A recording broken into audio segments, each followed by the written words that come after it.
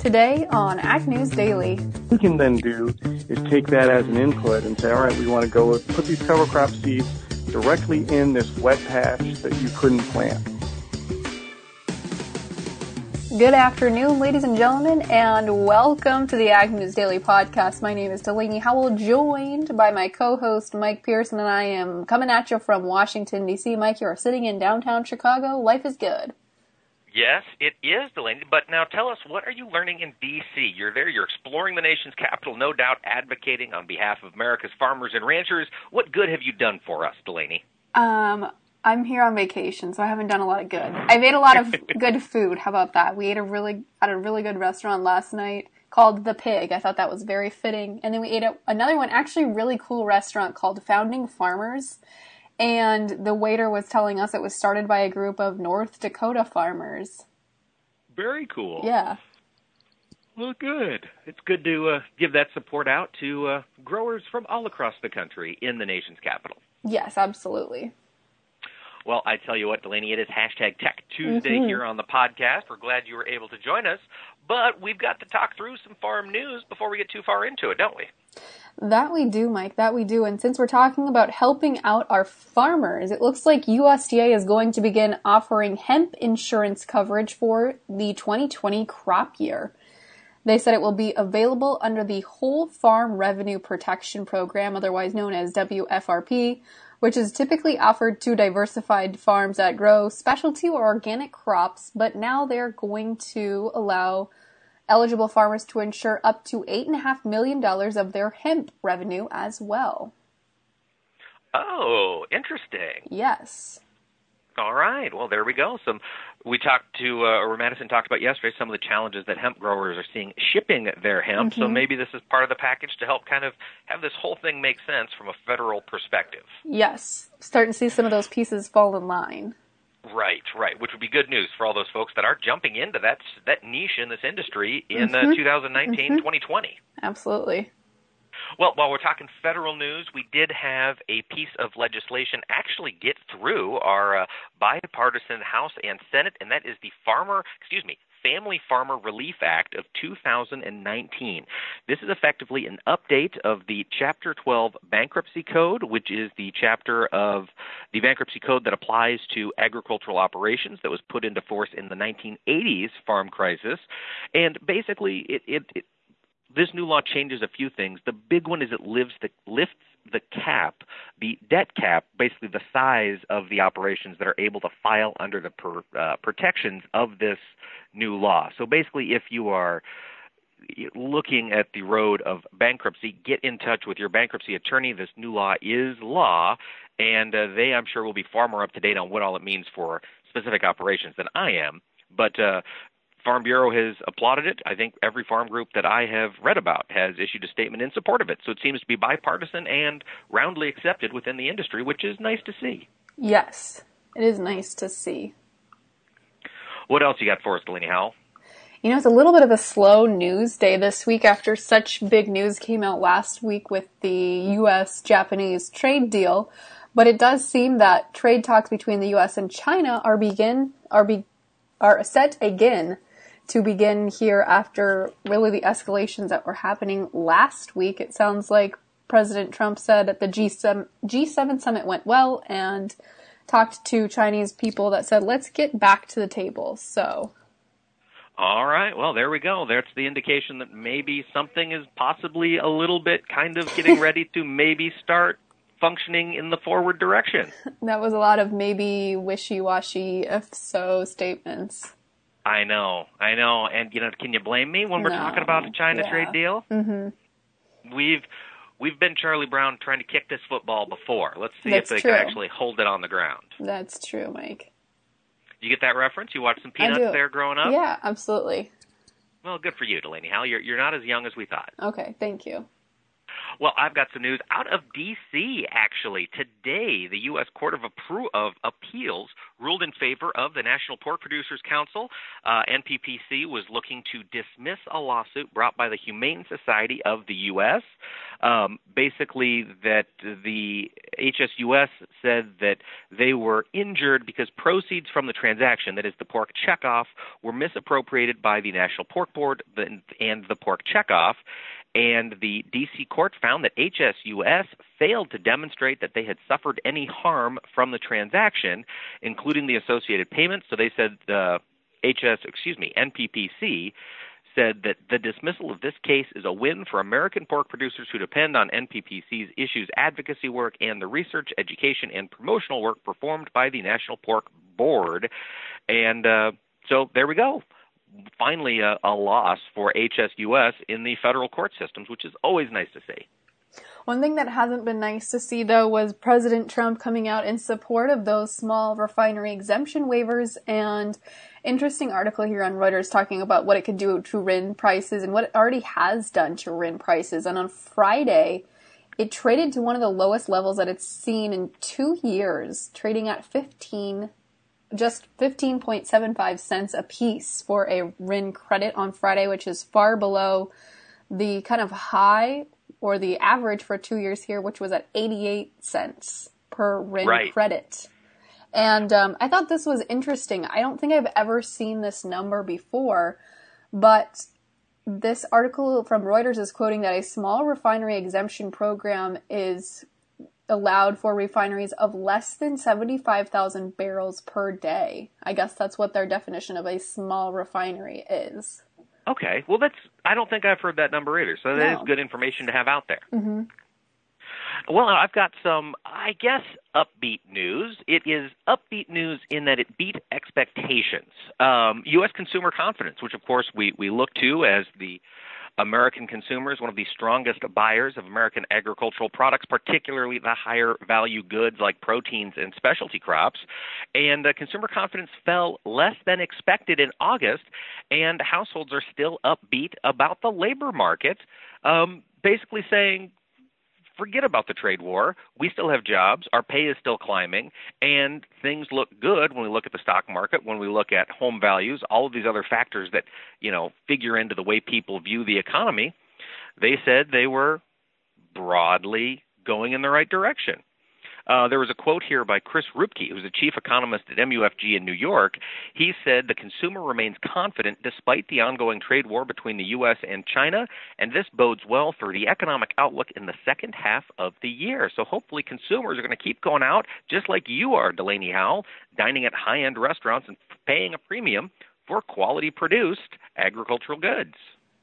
Well, it sounds like one new product that consumers may be able to enjoy. Personally, I will not be enjoying it, but KFC is rolling out the plant-based Beyond Fried Chicken. They're testing it here across a couple different restaurants here. It looks like starting out in Atlanta, Georgia, starting on Tuesday, as well as a couple other places across Nashville, Memphis, some other places in the South. It looks like they are rolling out their Beyond Fried Chicken, which is a plant-based protein. And their CEO and founder said that his only regret is not being able to see Colonel Sanders himself enjoying this important moment and meal.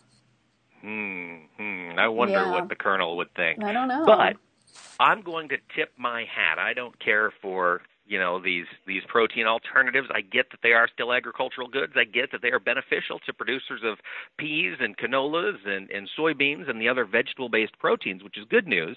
But I just can't get on board. But I will, like I say, tip my hat to KFC for unveiling this in the South, the home of fried chicken. I mean, they're really not pulling any punches. I figured if I were KFC, I'd be, starting it off in New England, where fried chicken is such a cultural staple. That's true. I never thought about it like that. Yeah, well, you think about things differently when you're me, Delaney. Yeah, okay, Mike. My brain is just so giant. Uh-huh. Does that giant brain have any more news for today?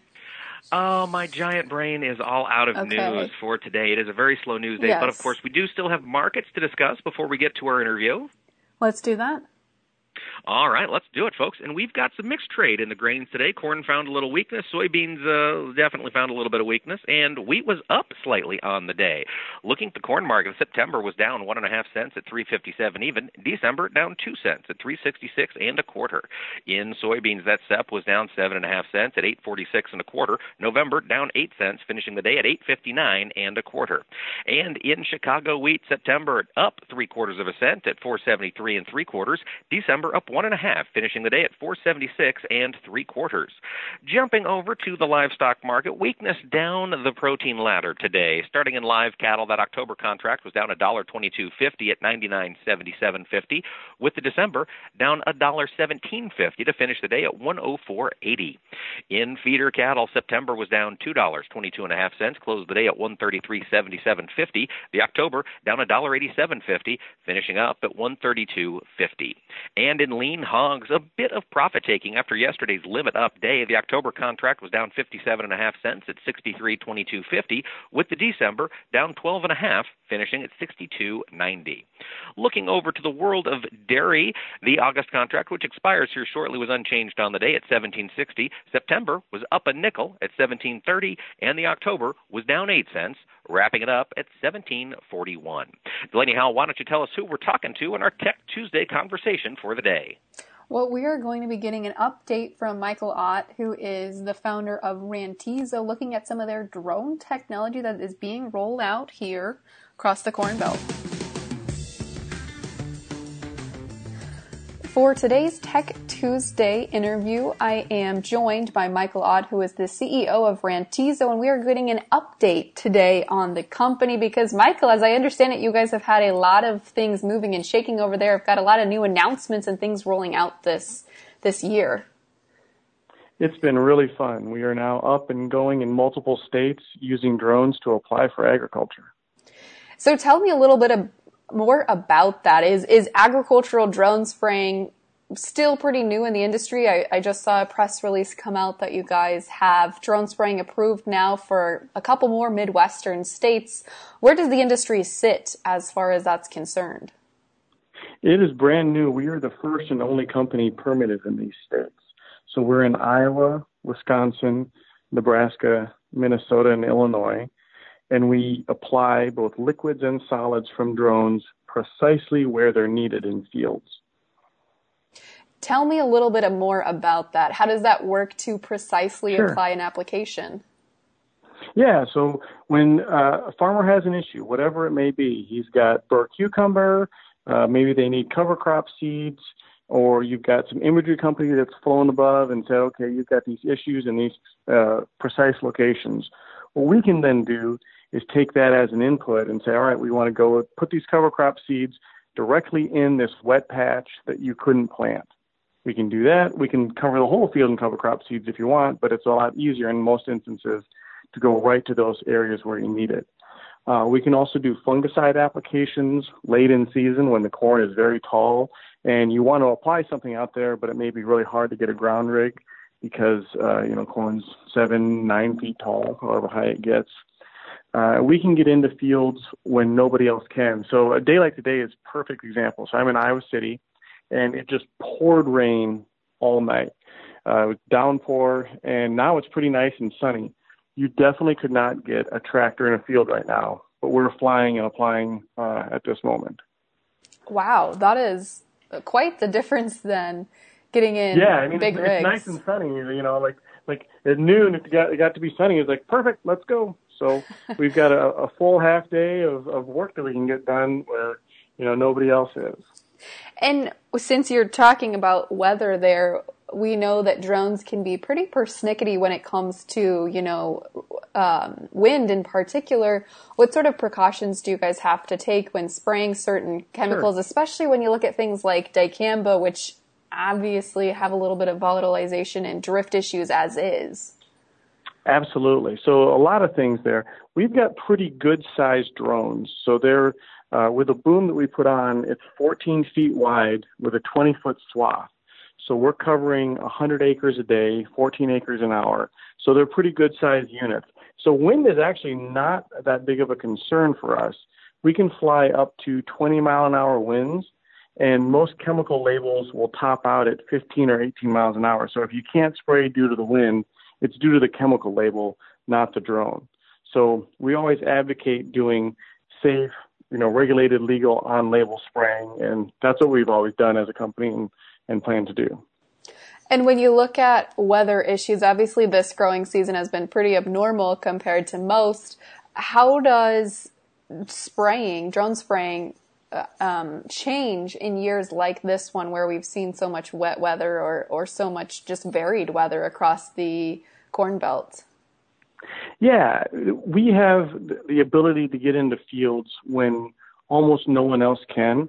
So that's really advantageous. Like I mentioned earlier, like we've got a half day of spraying that's going to be great. From noon until 8, it should be perfect. So we're out there getting things done. So that field access due to weather, due to other issues, that's something that's a big advantage of drones compared to the traditional equipment that's out there. And when you look at the approval side from your standpoint, how difficult was it to get approved by the FAA? Because we know you have to have a commercial drone license, and when you're flying in any sort of setting, what does the added level of spraying chemicals do to that on your end? Sure. So there's 3 things that you need to legally spray. First is a Part 107. That's a drone pilot's license that just about anybody can get. You just get online, take a course. You got to go get registered with the FAA, but it's easy to do. Next is to get your chemical applicator's license, which once again, take the course. Anybody can do that. There's lots of chemical applicators out there.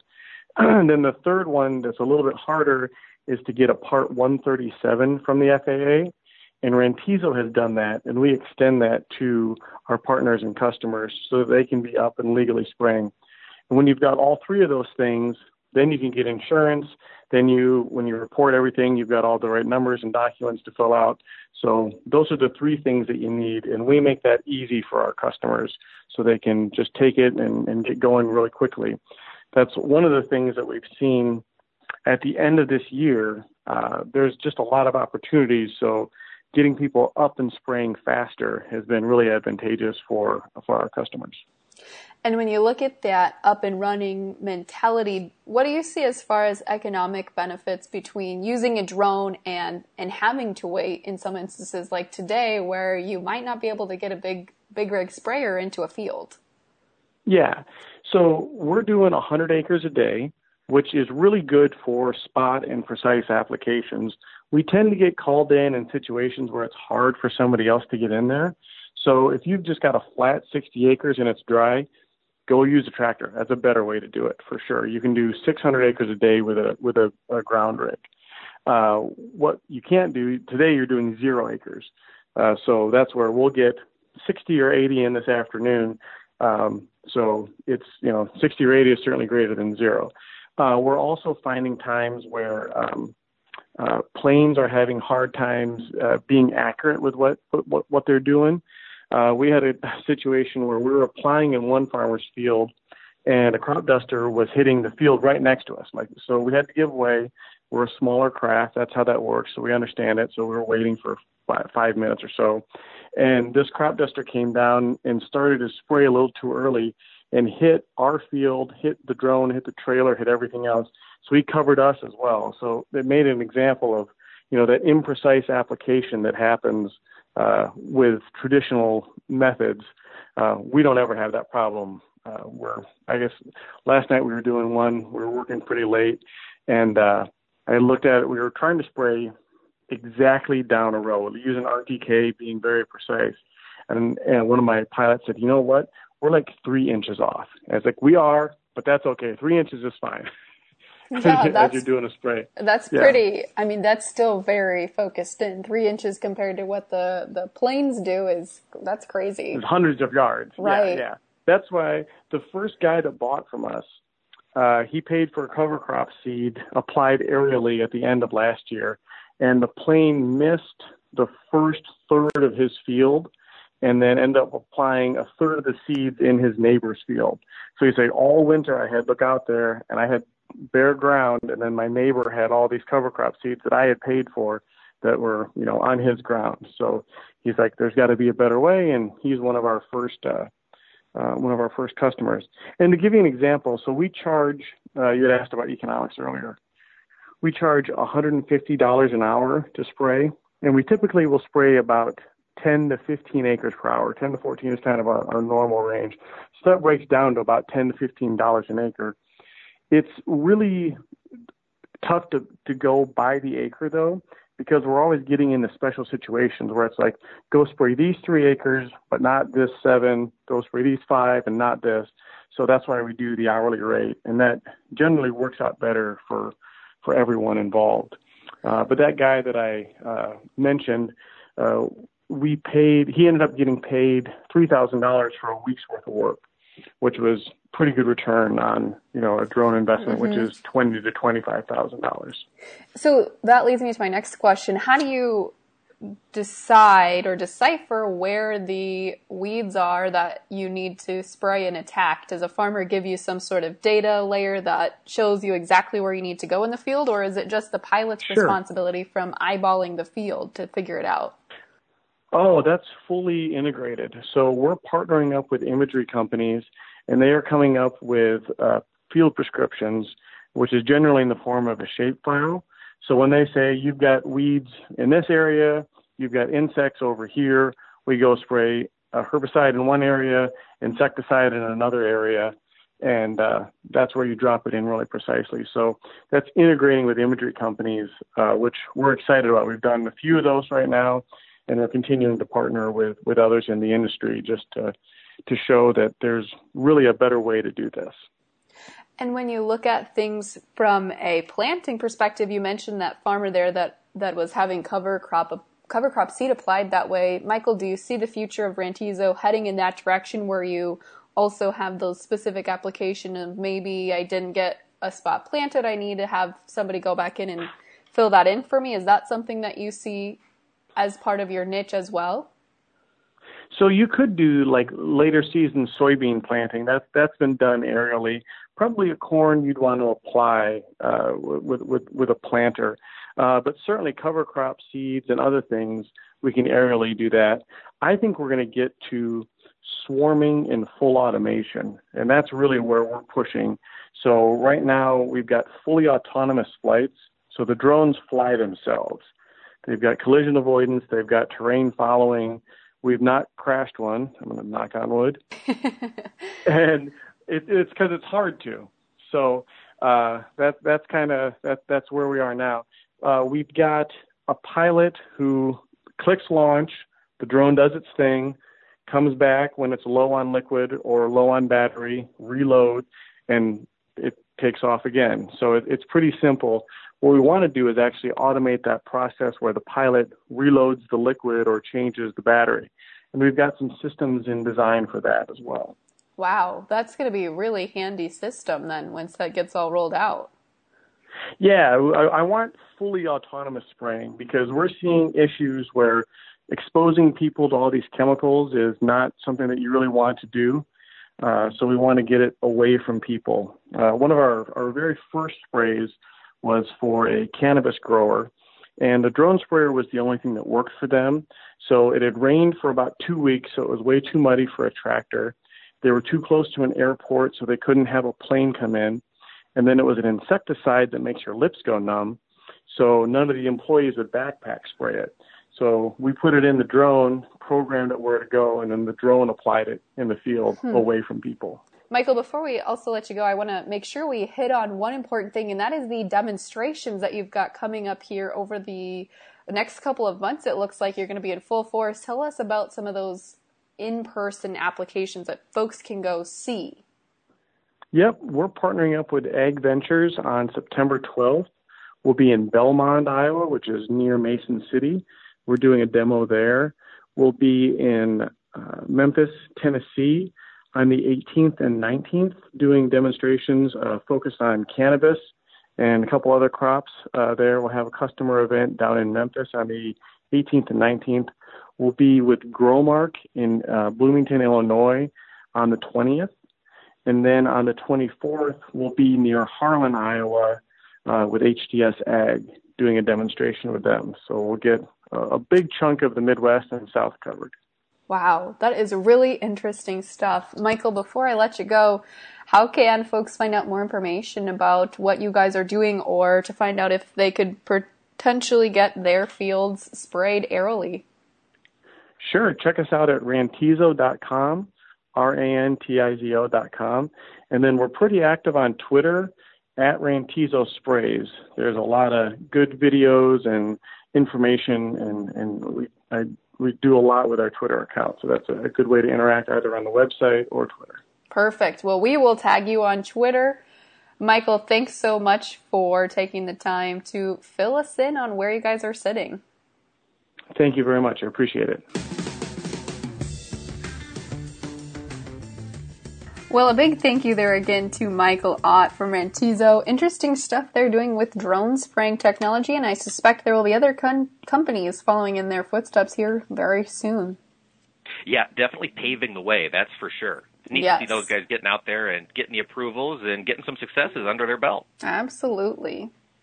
Well, we've talked to all kinds of fascinating tech companies over the several years this podcast has been on, and if listeners want to get caught up on some of the past companies to see maybe where they've come from and figure out where they're at today, they can go to our website at agnewsdaily.com.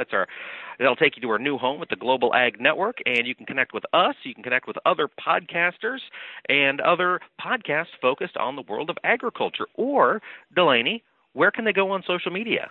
Well, we're on Facebook, Twitter, and Instagram, thanks to our wonderful intern, Madison Honcomb. So do be sure to check us out there at Ag News Daily. Mike, with that, shall we let the people go? Let's let them go.